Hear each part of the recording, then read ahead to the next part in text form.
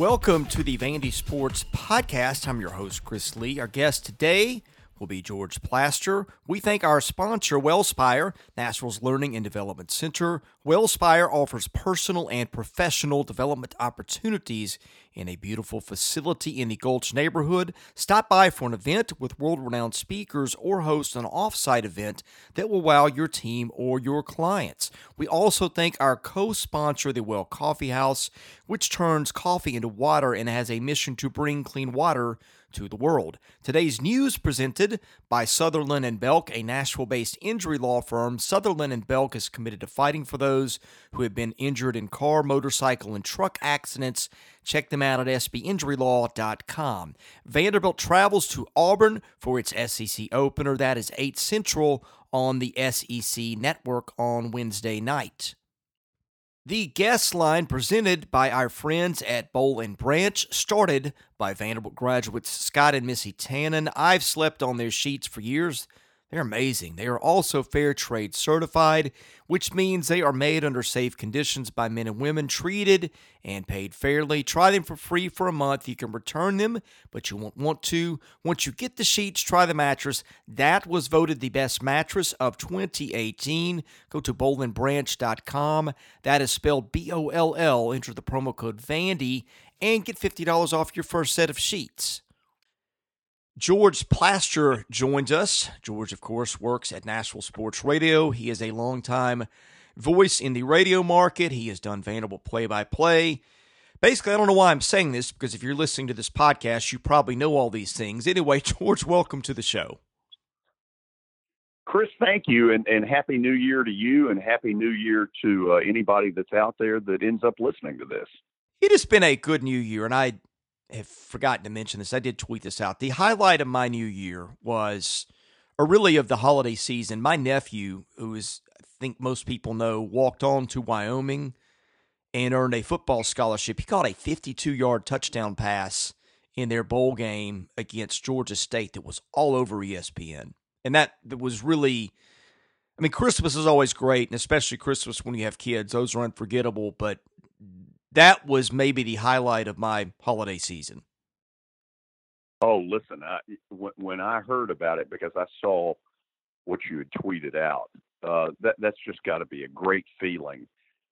What people, probably don't understand at times is the amount of odds that an athlete beats to get in that position. You're pretty good in high school, then you beat the odds and you get a college scholarship, and then you beat some more odds by ending up getting to play. I mean, it's really quite an accomplishment. It's the same thing I've told friends of mine that end up in professional baseball, that just to get there, you have beaten so many odds.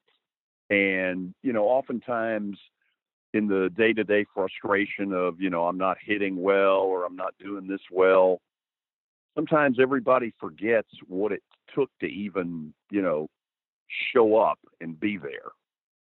Yeah, and seeing him work from where he was to get to where he's gotten, it makes me appreciate those stories even more. And the funny thing is, he's got a sister who's done the same thing. She has become a preferred walk-on for the Colorado State women's basketball team. They played at Tennessee about 3 or 4 weeks ago. We went to the game in Knoxville. Did not think she was going to get in. They brought her in, I think, with 1 minute and 14 seconds left, and she sunk a 3 in Thompson Bowling Arena against the Lady Vols to finish the game. So we were thrilled to see that as well. Man, that's awesome. Yeah, I can see why that got your attention, because that's terrific. Yeah, and they're both great kids. I mean, I'm close to both of them, so that was certainly the highlight of my holiday season. I guess the highlight of your holiday season would have been a Josh Donaldson signing, but that's not happened yet. No, but I do think it's going to. He's put out a lot of different stuff. The most recent being that he wants 4 years, $110 million. Sounds like the Nats have, I'm not going to say gone away, because what I don't want is later this afternoon, Washington signs Josh Donaldson and somebody says, they went away. But it does sound like from media reports that they have, I don't guess the word is moved on, but may not be as hot to trot about him. The Braves, their whole off season has basically come to a screeching halt as they wait for this, because if they sign him, I think they're pretty much done. Either sign Marcell Ozuna as a free agent. I don't believe the Chris Bryant or Francisco Lindor or maybe even the Nolan Arenado rumors, although I do think there's something going on Arenado, who I think is the most underrated superstar in baseball. Man, I'm a big fan of his. And that was kind of neat when he signed a year ago. That was a very emotional press conference he had. He really wants to be there, but his splits away from Coors are not very good, or they're nothing close to what he hits there, which not the first guy to say that about, but that is cause for a little bit of concern there. Oh, absolutely. And I think that's what probably the analytics people and all the research that now goes on, that's what they've got to figure out is, okay, how's he done when he's played the Braves in Atlanta? I can give him the answer. He's killed them. Well, here's hoping the Braves get a third baseman, and I'm assuming people didn't tune into this podcast to hear us talk about the Braves, although you and I enjoy that. So let's talk Vanderbilt sports. And okay, boy, I just feel like the last 2 or 3 years it's just been here we go again. It's been one thing after another. The football seasons have been long and tough to cover, other than last year. Basketball has now been in a dry spell this is going on 3 seasons in a row, and the ones before that weren't great. They were just good. When you talk about Vanderbilt, you really, to dissect the present, have to get into the past. And I just started rewinding in my mind, like, how did they get here? With the football coach that they can't afford to fire, by everything you and I have heard. I think the cost would be 8 figures. Yet at the same time, seemingly they cannot trust to hire his own assistants.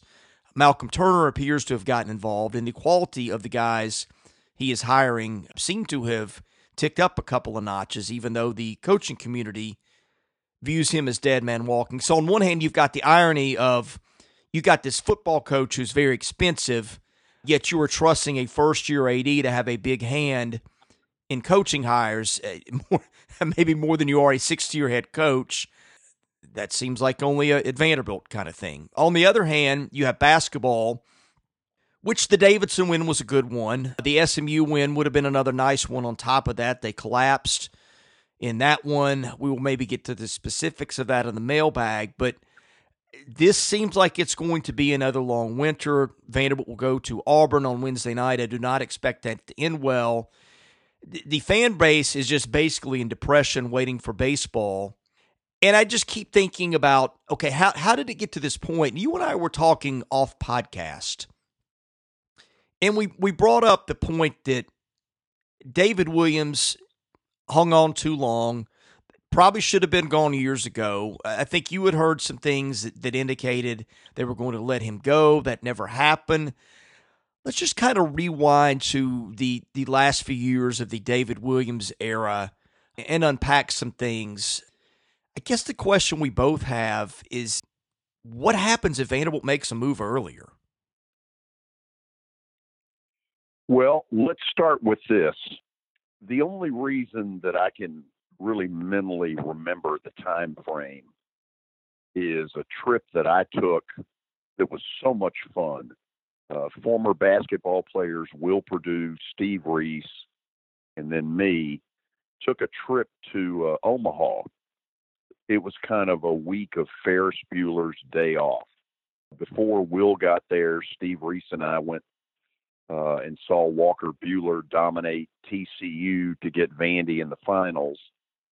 And then we went off to Kansas City for a couple of days and watched Mookie Betts, who had just come up to the Red Sox, have a monster series against a really good Kansas City Royals team that was the defending world champion at the time. Anyway, that was on or about June the 20th of 2015, for about 3 to 6 months before David Williams would be stepping down as Vanderbilt athletic director.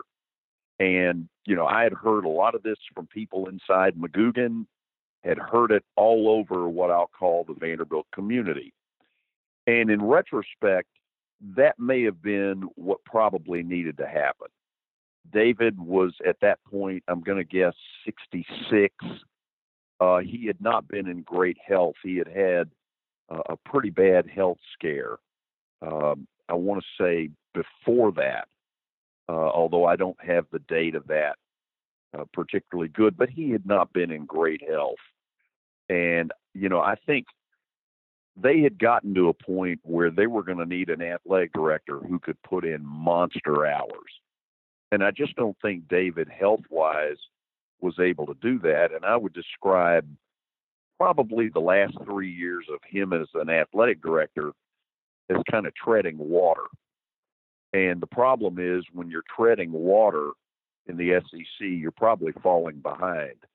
I think one of the great fears that I've got right now, for me, growing up here, Memorial Gym was the place.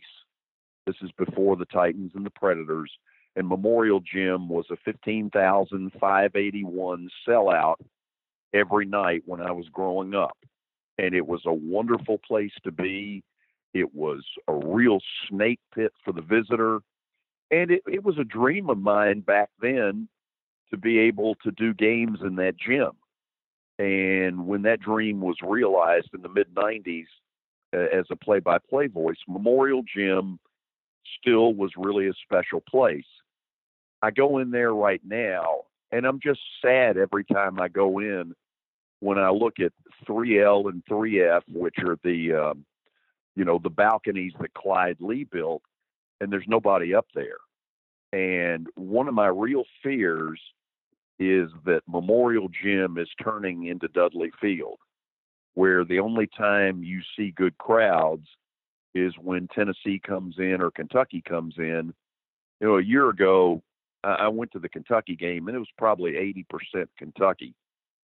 And, I got to thinking about Coach Skinner, Coach Newton, obviously, who I was so close with, Eddie Fogler. Those were the golden ages of Vanderbilt basketball. They've lost that. And I don't know how they get it back. It's going to be a while. It's pretty obvious with this team. They are going to go through long droughts in games where they don't score. And, it's happened. It happened in the Davidson victory, even though they played really well for the first 25 minutes.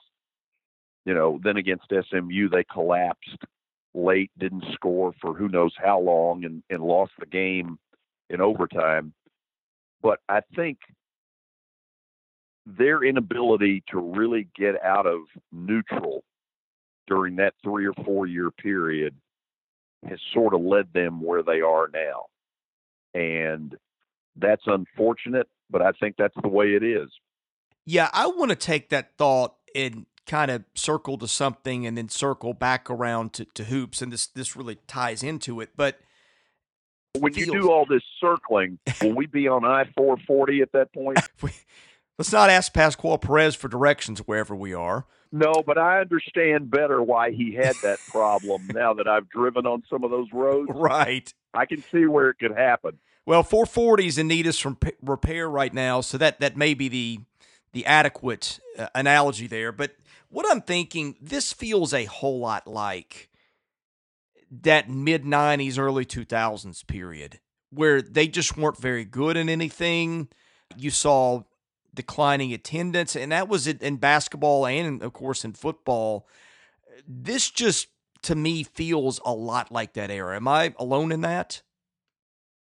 No, because, I was front and center stage at that point, and it was a real disappointment to me to see how far it had fallen. All team, I think 2 of my 3 years was, efficiency, and the team that just finished few weeks ago in Knoxville reminded me so much of that. They couldn't do the simplest things on offense. They were pretty good on defense back then, but 10 to 13 points was kind of the max they were ever going to score. And then in basketball, what they were was kind of a high NIT, but not really quite good enough to be NCAA. It wasn't awful, but it wasn't good enough to be where everybody would want it to be. And it got a little stale. It just was a disappointing time. And by the time my time was over, I was almost relieved to be out of it, because it's really hard to be a talk show host and a play-by-play announcer when the product that you're having to talk about a lot is either really bad or just kind of stuck in neutral. And during that 3-year period, that's pretty much what it was. Yeah, that sounds familiar. But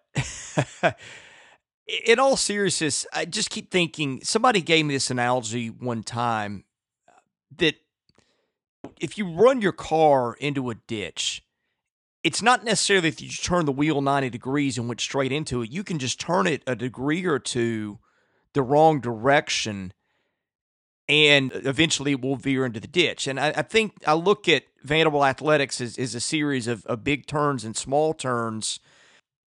And I kind of go back. The reason I keep going back to David, let's set the stage for basketball now, okay? They let Kevin Stallings go. Bryce Drew comes in 2016. That first year goes well. They go to the NCAA tournament. The next 2 years did not go so well. Of course, last year they lost 20 in a row to end the season. He gets fired. Obviously, you can't talk about Jerry Stackhouse as being hired without Malcolm Turner. And, of course, Malcolm comes in 11 months ago, makes Stackhouse his hire. A lot of people questioned at the time, is that a hire they need to make right now? Not that people had a problem, I guess, with them removing Bryce Drew, but there was the timing. He just gotten there. Might have been good for him to spend another year in that chair, kind of canvassing coaching candidates, that sort of thing. There was some questioning at the time where they should have even made the change. Again, I can't fault his reasoning, but again, you go back a little bit. The facilities have not been improved. That job is losing some appeal. You have the 20-game losing streak. You had the talent deficit that you have now. The landscape for that hire, for anybody who took that job over, was just not going to be good. No, look, at the point that Stackhouse got hired, would I have taken that gamble? Maybe not, because there were probably established coaches on the collegiate level who had, been through recruiting cycles that probably wanted the job. I don't know. Here's one of the things that I think they've been missing now for a little while. Vanderbilt basketball had always been able to hang its hat on the fact that they had people that could shoot.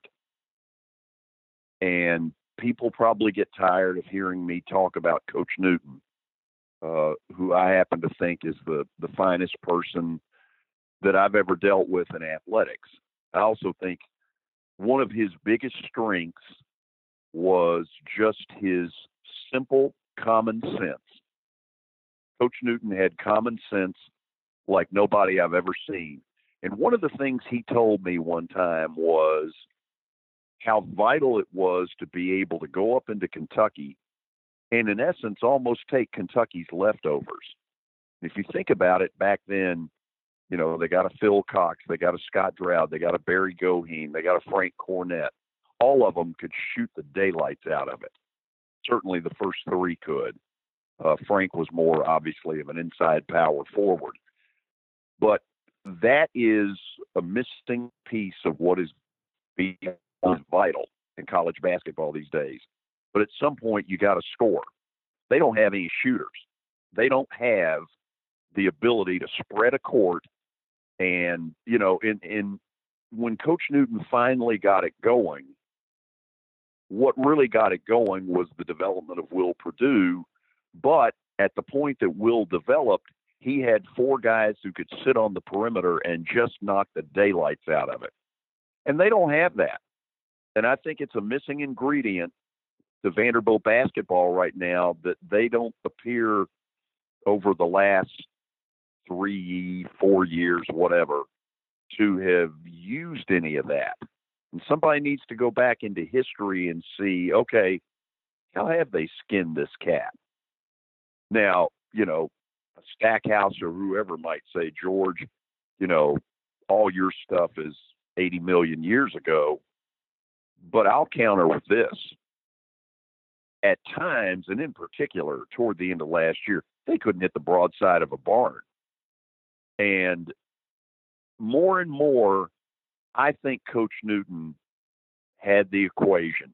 I'll always give him the benefit of the doubt because, like I said, I have him on a pedestal with virtually no other people I've ever come in contact with. But I think he had it right. Back to the small turns analogy I made it a minute ago. One of those was exactly what you said about the shooters, but here's one that also doesn't get talked about. I think back to a lot of the Vanderbilt teams that have been the better ones of the last 30 years. They almost always had a really good big man. They had Will Perdue and then Frank Cornett for a year. Kevin Stallings had A.J. Ogilvy. He also had Matt Friege, who was kind of a different kind of a big man, but that counted for a lot too. They had Festus Ezeli, Damian Jones. And that's another thing. We think about the shooting because that's obvious, but they don't have anything resembling a big man. I mean, I guess they did have Luke Cornett, and they played a little different style with him, and now he's in the league. So even Bryce's one good team had a big man on it. That's the other little turn that they made. It's not having shooters and not having big men. Those were always the two ingredients in Vanderbilt's better basketball teams. Chris, I will contend, and I told Kevin this a week before he left Vandy, that revisionist history was going to be a lot kinder to Kevin Stallings than the way it all ended up when it ended. Kevin and I are very good friends, and I'm very appreciative of his friendship, and I know it's the other way, vice versa. The part where he got misunderstood a lot, when he would meet friends of mine in certain settings, they'd come away going, wow, he's not anything like what I thought he was. I can remember one of the cool things that went on. Dan Cage helped put together an alumni weekend. This has probably been about 5, 6 years ago. And as part of it, they had asked me and Willie both to get involved in supplying a lot of names of former players to get them to come back for this alumni weekend. And they played a game at 11 o'clock in the morning. I did the PA on it. And then the university held a luncheon afterwards that was very cool. And then the Nashville Sounds were nice enough to give me a suite in the new ballpark. It was the first year of the new stadium. And it was sort of a who's who of Vanderbilt basketball of years gone by. Will Perdue, Steve Reese, Glenn Clem, I think Mike Rhodes was there, Billy McCaffrey and Willie and Kevin Anglin were there. Kevin held court that night, partly because he looked up and he said, I know more about these players on this baseball field than anybody because Jacob has played against all of them. Well, anyway, it turned into kind of a Will Perdue meet the press kind of deal that was very off record.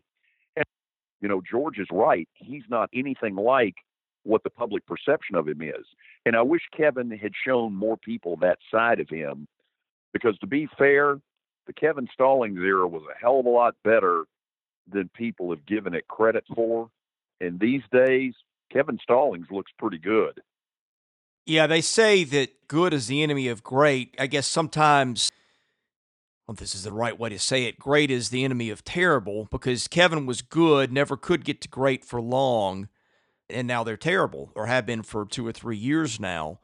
And I always wondered, just speaking of just little turns, if Kevin just could have been nicer and more sociable to people, I wonder if he'd not still be the coach, because I think that's really what did him in. I think that inside McGugan, people got sick of dealing with him.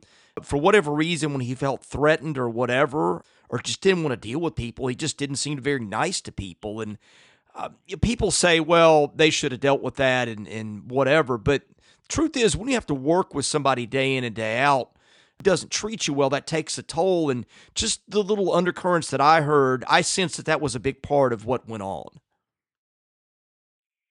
Well, I'll also put the other sports analogy out there. First of all, as a lot of people know, my dealings with Kevin were a lot different than that. He treated me great over a long period of time.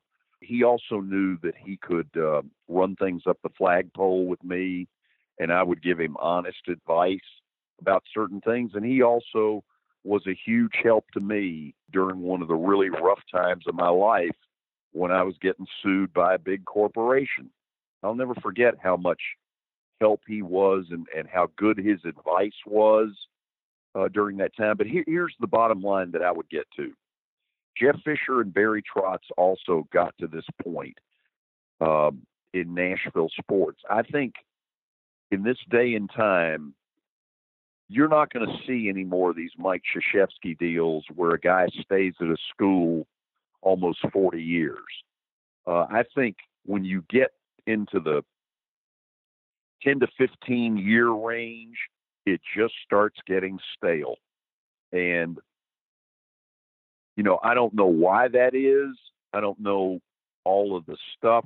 It'd be interesting to get all three of them in a room and get their feelings about it, because I think all three of them are better coaches than they've gotten credit for. But I think it just reaches a point in this day and time where when you get to about 15 years, the shelf life's about over. Well, and the same thing happened to the guy he replaced. Jamie Dixon did things long term at Pitt that I don't think anybody's ever done. And Gary Parrish says this all the time.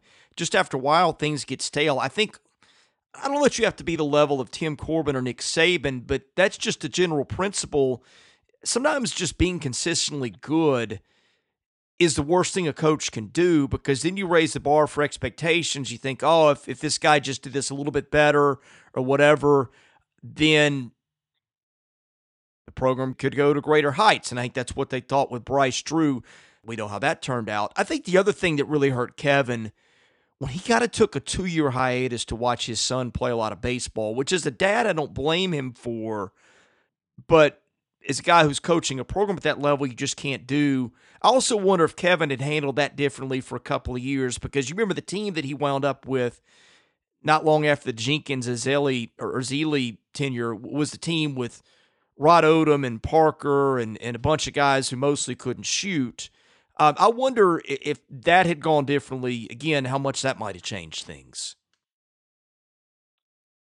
Well, I'm not sure I'm going to agree about the 2-year hiatus of watching Jacob play baseball. Now, I will absolutely tell you that the percentage of our conversations over the years that would ultimately get to Jacob's baseball was incredible. And Kevin knew that I had a lot of fun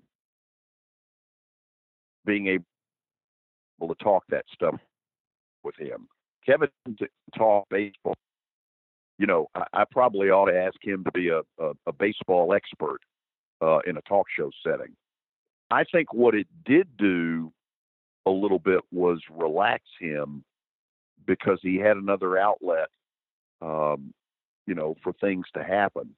Jacob's story is really pretty amazing because, a year ago, he probably got to spend 4 or 5 months in a row on the Pirates roster, on their 25-man roster on the big league level. And I remember at one point I called Kevin and I said, remember all those conversations we had where we used to, strategize about, could Jacob ever make the majors, that kind of thing.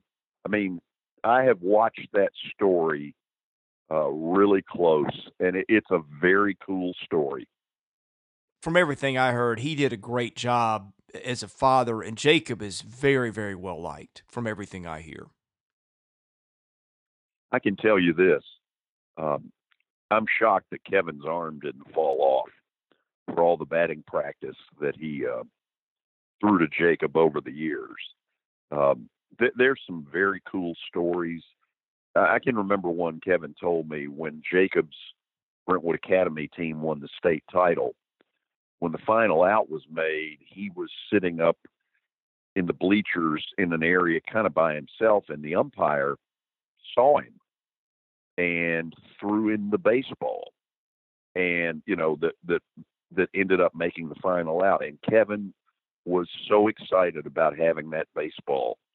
I remember him telling me about that. There were just some very cool things that went on that he allowed me to know during all that time, that I just wish more people had been able to see that side of him, because he's been a great friend to me. I'll just say that.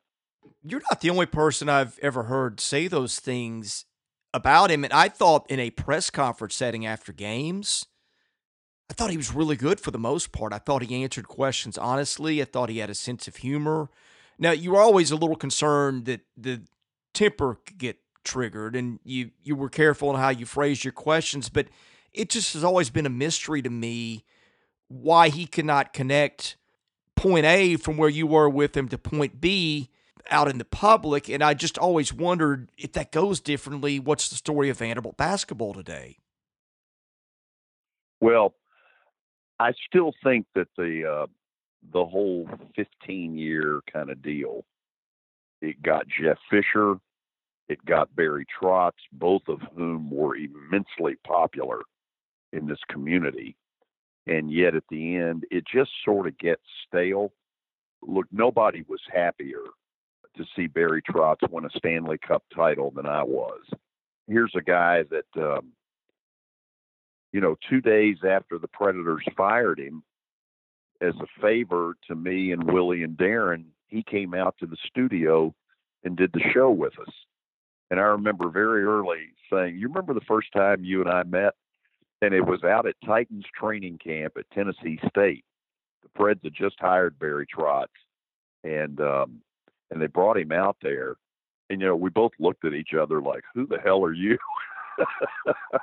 And 16 years later, we got to be friends and all that kind of stuff. And I've come to the conclusion now, watching these three cases, that the day of a coach being able to stay anywhere, whether it's professionally or collegiately, for 35 years, Krzyzewski's going to be the last one of those. Yeah, and maybe Tim Corbin. We'll see how that goes. Yeah, it's a little bit like the 300-game winner in baseball. We're not right. going to see more of those.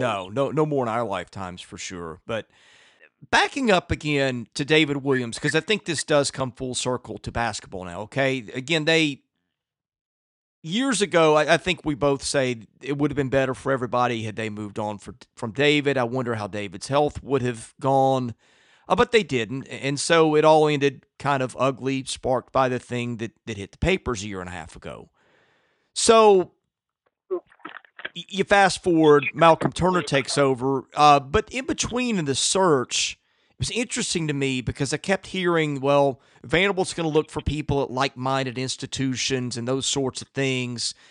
And they had some really good candidates interested. I know that Rob Mullins at Oregon would have killed to have that job. I don't think he even got an interview. They had some other candidates out there. Boo Corrigan at one point had the job until he didn't, and what happened there is a mystery. And all of a sudden, they take a hard turn to Malcolm Turner, who's never worked in college sports, never been an AD, and that sets the stage for he comes in on, I think, February the 7th, fires Bryce Drew a month and a half later. Well, he's not been in that world long enough to make connections. I mean, I'm not saying he didn't have any, but maybe not like he would have had he waited a year. So where he settled is what most of us do. It's the people you know, the people you're comfortable with. He hires Jerry Stackhouse, who had been a G League coach, had never coached at the college level, and that comes with its own demands of things. And again, that all just goes back to who's in charge, setting the stage for who was hired. And I wonder what might have happened if the AD hire had gone differently. Well, first of all, I'm impressed with Malcolm Turner.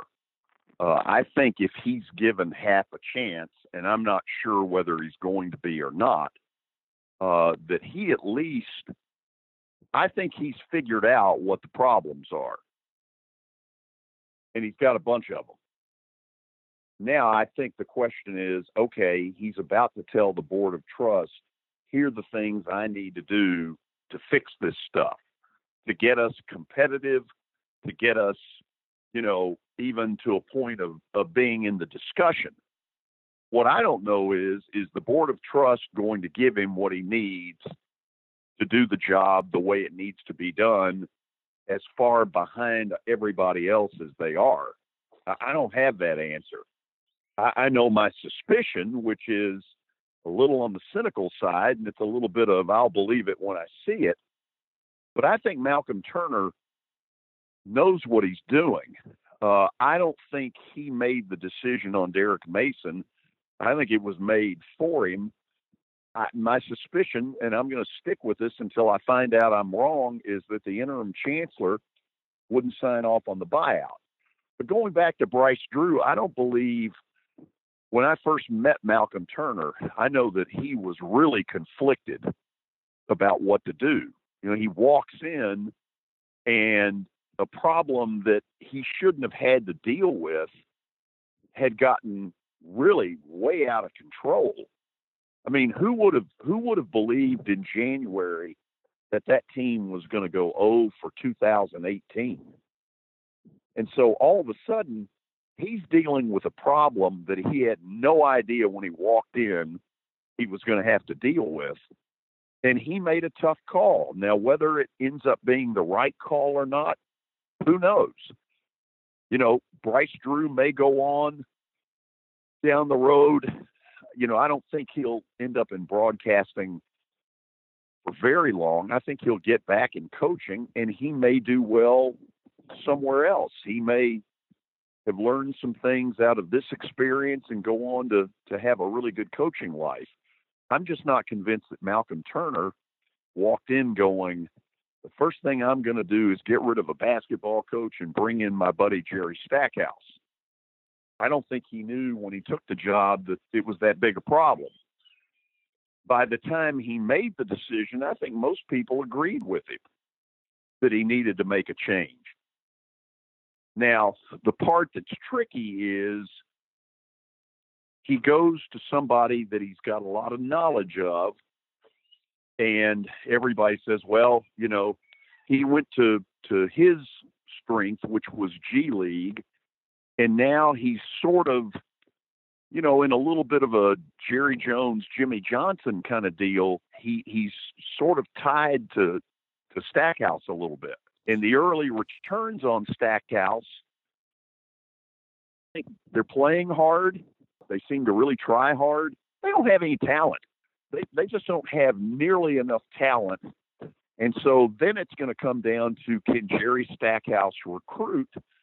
And the early returns on that question are pretty mixed. Thank you for making my point for me. I didn't phrase the intro to your take there very well. My point was not that I don't think he is going to be a bad idea. I think he's probably maybe exactly the guy they need, but it just, the way that whole situation went down, again, when your AD is poorly run for years, sometimes you get dropped into messes that you're not ready for. And just the timing of that hire juxtaposed with where the basketball program was at that point put him in a really difficult spot. Here's where it's going to get goofy. And I hope I'm wrong about this. It's obvious that he spent a lot of time putting a plan together that I believe he's going to take to the Board of Trust in February. Now, the hope is that this Board of Trust is a little more athletic-minded than some others in the past that didn't know if a football was pumped or stuffed. But what happens if they don't buy into his plan? Yeah, that's then what I'm worried then about a little you're at bit too. ground. Yeah, Yeah. then you're at ground zero. Well, and that's just not a place they can afford to be. I have the concerns that you have too. I think Jerry Stackhouse is a pretty good basketball coach. But again, a lot of times life is part of what you make of it and part of your circumstances. As you pointed out, his circumstances are not that good. I don't think recruiting is his strong suit. I don't think it is his passion, but I don't see a way out of this current mess without them getting better players. I mean, I look at that team and I say they got a superstar in Neesmith. They've got a good player in Saban Lee. They've got a good offensive player in Scottie Pippen. They got a player in Dylan Dessou who I think will develop. Boy, from there, Matt Moyer, Max Evans, probably guys that are better placed on maybe MAC rosters or something like that. They just have a lot of parts after that. This is a roster that needs upgrading, and they need to upgrade quickly, but I think they put so many eggs in that coaching basket with who they hired. That's the part where I'm having trouble seeing this getting better soon, especially if they lose Neesmith next year. Oh, that would be a real blow to them. Look, you've just said it all. This is all going to come down to recruiting, and if they don't recruit well, this thing is going to bottom out. My hope is that he can recruit. If he can't, they're in deep doo-doo. Going back to where I started with stuff happening years ago, just setting the trajectory for where things are now, where things go forward for a while, I just keep thinking about that extension that David gave Mason out the door 2 years ago and the bind that's put them in right now. Yeah, that's the way it looks right now, and I always throw out this one little addendum or caveat. Derek Mason has proven me wrong before. At the end of his first year here, I thought he was totally overmatched. I didn't really think he knew what he was doing, and he proved me wrong, and give him credit for that. And now, if he wants to keep this job, he's probably going to have to prove me and a bunch of other people wrong again. Right now, I don't see it. I don't think anybody sees it. Well, and they lost the best offensive player on their roster yesterday. Devin Cochran is now in the transfer portal, which is going to make it even tougher. I'm just trying to see a path forward in the next couple of years for both these programs. It's getting difficult for me to see them bailing out of these tailspins that they are in right now within the next couple of years. Yeah, I mean, I think it's spawn insane and pray for baseball. Yes, that's a really good way to put it. Am I being overly pessimistic here? Because Derek has been able to save his bacon just when you think it's not going to happen. But honest to God, unless they are a juggernaut on the defensive side the next couple of years, breaking a new freshman quarterback next year or a JUCO or whoever it's going to be, and we just went over basketball, that's the difficulty I find in this job right now. And I think that's kind of really what I'm getting at. Right now in the present, it is really hard to give people encouragement about what's going on, but then you look at the dynamics and how that plays out into the near future, and it becomes difficult to explain credibly how this gets better. Always leaving with the possibility that you were wrong, but I'm trying to see in the future a little bit. It's just getting harder for me to visualize. Well, that's part of why they make you play the game. Is about the time we all believe we know, sometimes we end up not knowing. All of the evidence right now that's out there is this is going to be a really long basketball season. You hit the nail on the head. They've got 4 players who at least have certain pieces of SEC quality, and that's about it. And that's not enough. You can't win playing that way. At some point, you have no depth. And in that league, you're going to need some. I don't see it. I don't see that this can be anything. It may not be 0 and whatever the number was, 0 for 20, but it's not going to be, 9 and 7 in the league. on the bubble for an NCAA tournament. If that happens, then you know what? Then Jerry Stackhouse needs to change his name to Naismith. Well, and speaking of Naismith, let's go close alphabetically to Naismith. Sometimes you see a team that's just carried by one player, and my goodness, he looks like some nights he's good enough to do that for them, but yet they keep losing these SMU type games, which you're going to have to win more than your share of those to have it be much of a season. Well, part of what they run into is that coaches on the other side are smart too. And, they do film study and they realize that, okay, it's Naismith and then who knows what else, Saban Lee to a certain point. I said this before the season started. When they get into SEC play, Naismith and Saban Lee would have to score in the 40-point range combined, 40, 45 points on particular nights where they would have a chance to win. They're not going to get any points inside. I think we've got a pretty good idea that their inside game is, just this side of non-existent. So I'm going to stick with what I threw out there early. That's what they're going to have to do if they're going to get any real meaningful wins in the league. That's what's going to have to happen. You ready for the mailbag? Absolutely. The mailbag is sponsored by Vanderbilt fan and independent insurance agent Josh Minton of Brentwood. Are you in the market for auto, motorcycle, home, renters, or landlord insurance? What about life or commercial insurance? Call Josh at 615-933-1979. Email him at josh@hqinsurance.com. Follow him at facebook.com/JDMintonHQ. He's my insurance agent. Hope you'll make him yours. Dorking says, as the SMU finish calls for concern, seems like we collapsed many times last season at the end of games.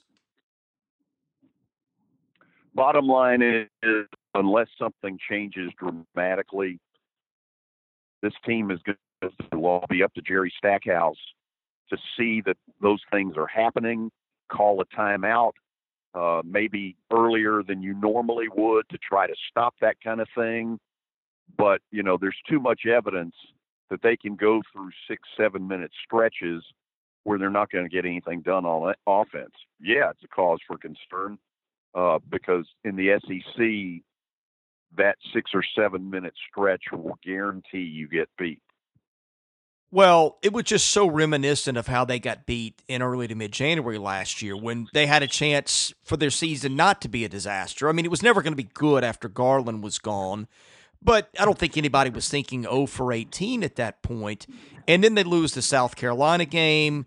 They lose the Tennessee game. Now, there were some bad breaks in there too, and I guess you could always say the same thing for the SMU game. Maybe a three-pointer doesn't fall in there somewhere. They walk out in winter and regulation. But my concern is now they go to Auburn. That's probably not going to be a confidence booster, which makes A&M a game that they really need to win because if they don't, that's the worst team in the conference right now. If they don't pick one up there, then I think you have to start worrying really about a spiral. I mean, I'm getting ahead of myself, but I look at the schedule, and that's how I see it sort of playing out. Yeah, I think you're right. I mean, I'm right there with you. Mr. Vandy says, what do you think of the football staff changes that have been made so far? I'm pleasantly surprised about the Roof hire. The offensive coordinator deal, I want to be fair about. I watched La Tech in Miami in the bowl game, partly because my buddy Wes Durham was doing the game on ESPN. It's the most awful bowl game that has ever been played. And Miami was pathetic. And frankly, La Tech wasn't much better. And I didn't come away from that going, whoopee, man, we're going to get the La Tech offensive coordinator, because I didn't see much out of them either. But I want to be fair about it. That's not a fair judgment of him.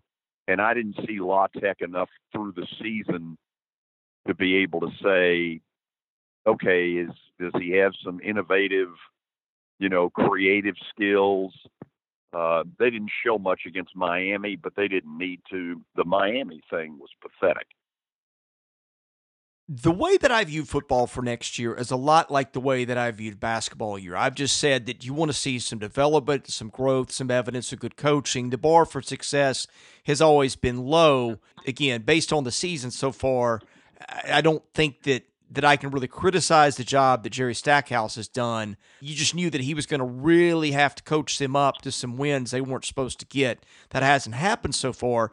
Football, I kind of see similarly. I don't expect them to have a very good season. I don't know why they would, again, unless the defense just becomes dominant. And that's a defense that did look good at times, but let's keep in mind, Ole Miss also ran for 400 yards against them. Eric Gray ran for, I think, 230. So there's some pretty significant holes there. My thing for football is let's see some improvement. Let's see some development of some young players. My concern is when they are going to put the offense on a newcomer at quarterback, whether that be the JUCO kid, whether that be Ken Seals, whether that be Mike Wright, you just hope that the kid physically survives, and if he does, he doesn't get his confidence ruined. That's just a tough spot for a freshman to come into. Well, I'm going to take it a maybe a different way. There wasn't anything fun about Vanderbilt football this year, and this guy holds the key, the new hire, to making Vanderbilt football fun.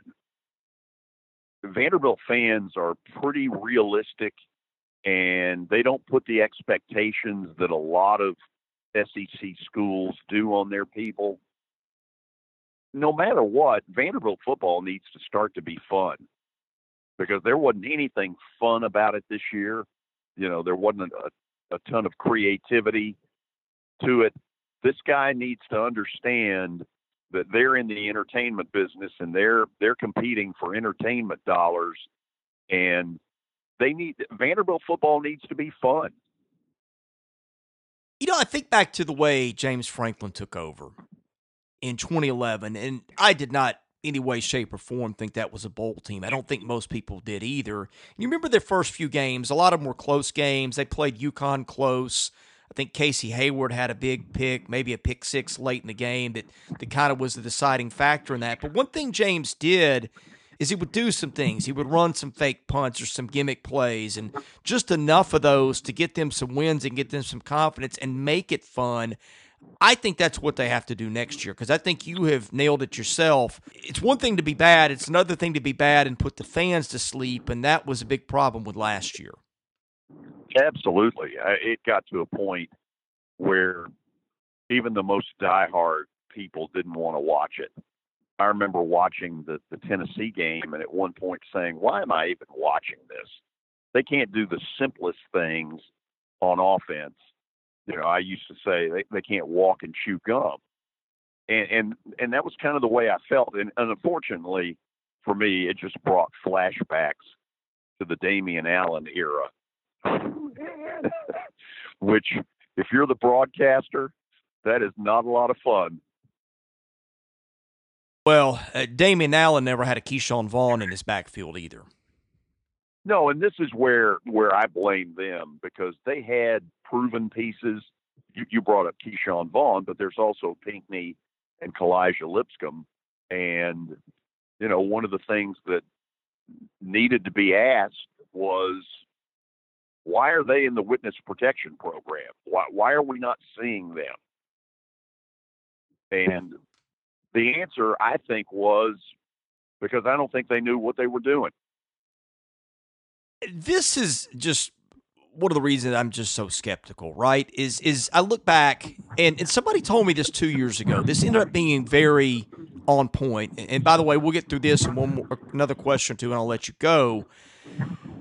He said to me, I think that you're going to look back at 2018 and say that team should have done more than it did. He said, I think this team's a lot more talented than people realize.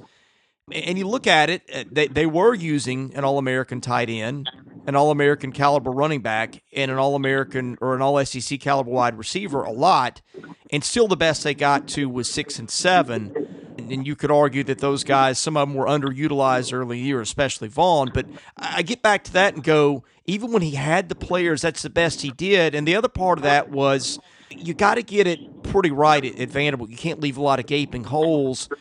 And the defensive side of the ball that year, frankly, was not very good. And it's just, again, it's with Vanderbilt, you got to get most of it right. And just his inability to do that, there's always a big hole somewhere that needs to be plugged. That's something that they've got to get over, and I just hadn't seen proof of it so far.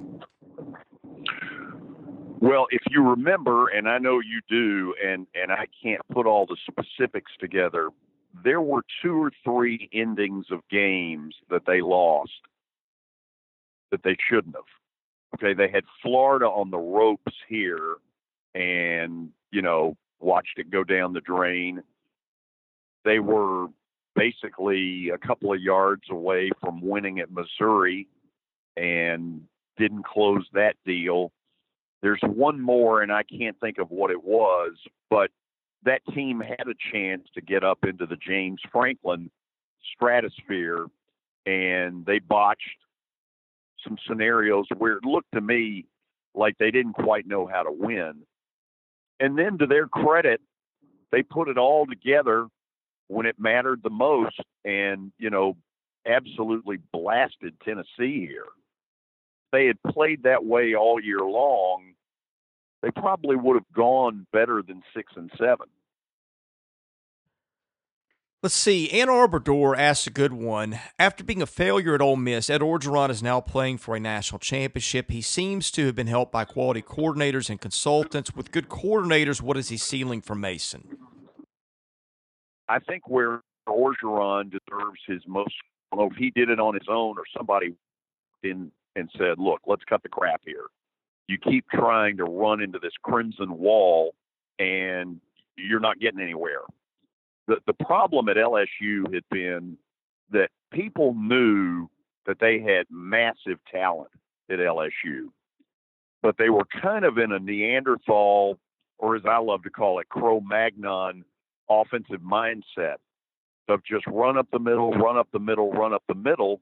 And every time they would get in a showdown game against Alabama, they'd end up losing 13-0, where their defense just ran out of gas. The talent was always there at LSU.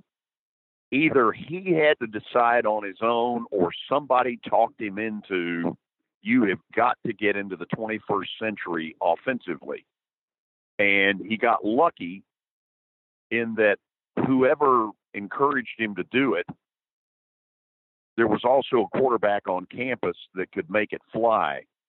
They also got lucky with Joe Brady, who turned out to be sort of a magical potion.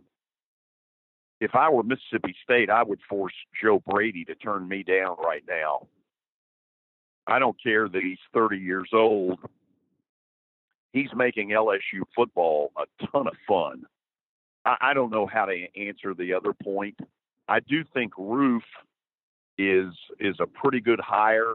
I don't know what to think of the offensive coordinator at La Tech, and I want to be fair because really all I've got to base him on is the Miami Bowl game, which was dreadful. I don't know what level of, how high can they take it with better coordinators. I just don't know how to answer that. Well, there are 3 things that sort of stand out in Ed Orgeron and how he has turned this around. One of them, the Brady Burrow component. I wouldn't call that dumb luck, but Joe Burrow was not nearly as highly regarded coming into LSU as he's going to be leaving LSU. I mean, he couldn't get playing time at Ohio State. Of course, that's also a team that usually has got some quarterback talent. So there's that.